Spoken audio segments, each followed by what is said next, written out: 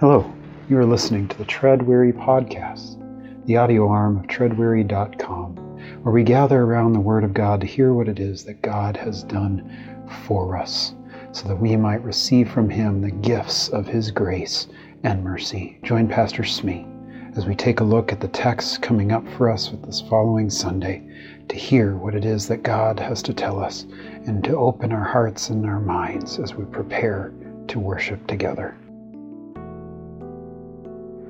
Greetings, church.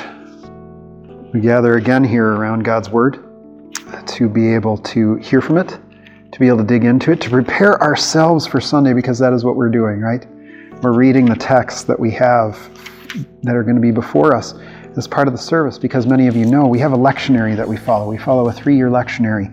So we have texts appointed to be read in church on Sunday, and then the pastor, myself, Pastor Carl, or whoever, uses from those texts to be the point, some point, at least one point, of a sermon to give.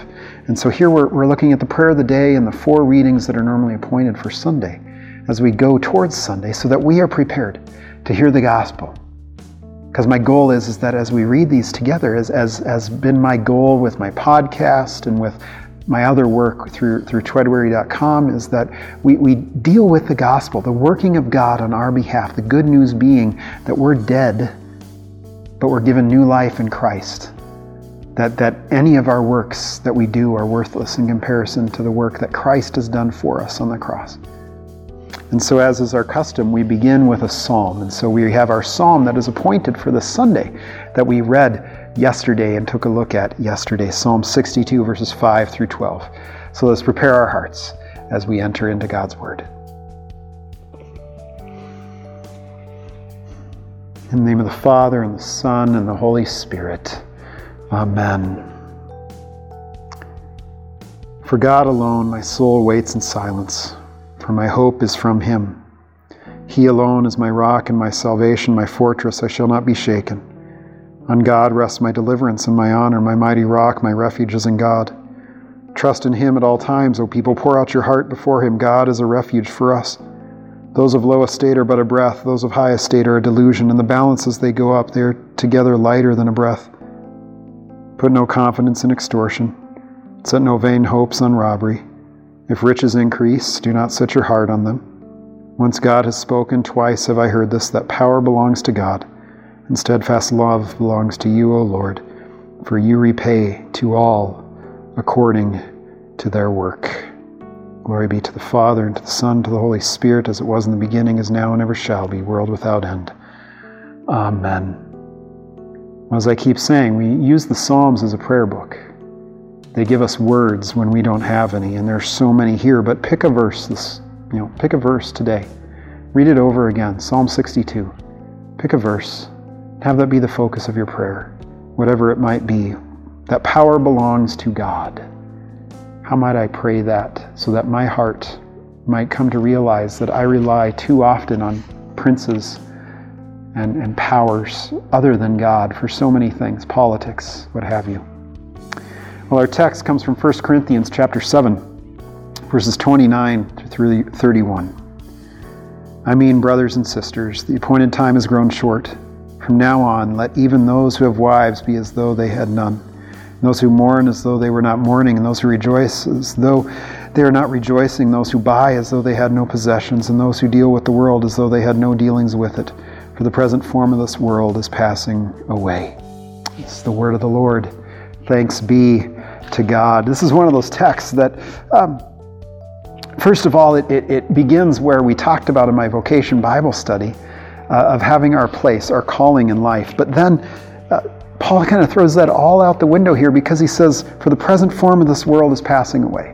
That doesn't mean that we don't care about what happens in this world, because our good works, whatever we want to call those good works, our works, I don't want to call any of them good, because some of them might look like they're bad, and yet God uses them for good, are to serve our neighbor, whether they be our spouses, our children, our friends, our church family, our community, a stranger, whatever. And so God uses those in some way, shape, or form. And God also doesn't want us to take advantage of whatever He's given us and completely not care about His creation. But hear what He's saying, okay? something that I think often is missing in the church here is this anticipation that Paul has. This almost desperation that Paul has. That Paul is speaking in a world that is now, that is present in this moment. But he's speaking of a world to come as though it's right around the corner. That there is no beating around the bush with Paul on this. He's basically saying, yes, you're living in this time, and yet this appointed time, this time that you're in right now is growing short.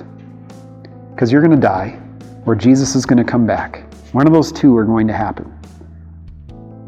And he's sitting here saying, you don't necessarily throw your wife away. You don't get rid of her, and wives, same with your husbands, or spouses, partners, whatever. You don't throw them away. But you're going to be living a life different. A life that is focused on what is to come, a life that is focused on what God is going to be bringing.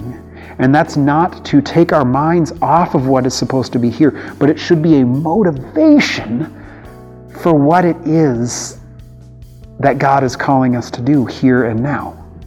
That everything that we do, every moment of our life, should revolve around Christ, should revolve around God, thanksgiving to Him, praise to Him for what He does, but also thankfulness and then love for Him and love for our neighbor. But even so, then we, for instance, it says, those who mourn should not be mourning, in the sense that we realize that, yes, we have lost a loved one, for instance, and yet we will see them again. But also those who rejoice, as far as in this present time of, I'm awesome, I'm cool, I won, I've got the trophy, I won the medal, things are great. And God's saying no. Paul's saying no. Those things are going to pass away. Those things are going to pass away. Or those who buy as those that had no possessions. I wonder, how have your possessions gotten in the way of ministry? Do you have possessions that get in the way of being present with your spouse, or being present with your kids, being present within the ministry of the church? But also, even more so, with Paul's anticipation and desperation. He's coming to us and he's saying, those things shouldn't get in the way of what it is that God is calling us to do as members of the body of Christ, as ministers. Because part of what he is telling us is that, yes, we are free. We've been given freedom in Christ, but we are also bound to one another. And part of that binding comes with the fact that we have this good news to share. We have this good news to share of this Christ who comes to set the prisoners free, to open the eyes of the blind, to raise the dead, to forgive sin. And so there's this calling too for us to sit here and say, the time is drawing short. This appointed time is drawing short. This present form of this world is passing away. And so too are we, and so too are our friends and our family. And there is time for us now. God has given us now the time, today, the day of salvation.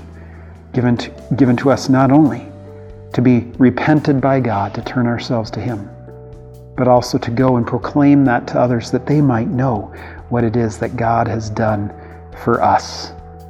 Thinking of the Gerasene demoniac, who's got a legion of demons in him, and Christ comes to him and frees him, removes all that sin from him, throws it into swine, and they go over a cliff into the sea and drown.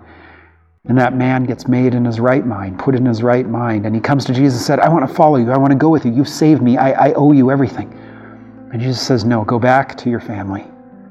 Go back to your place where you are from, and tell them what God has done for you. Church, what has God done for you? What sins has He forgiven? What mercy has He given? What grace has He offered to you, the power that He's done to rescue you, to make you His own? Let us pray.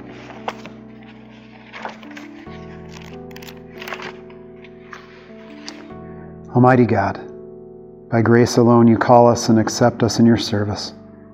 Strengthen us by your Spirit and make us worthy of your call through Jesus Christ, our Savior and Lord. Amen. Well, go in peace, church. Serve the Lord. We'll see you tomorrow.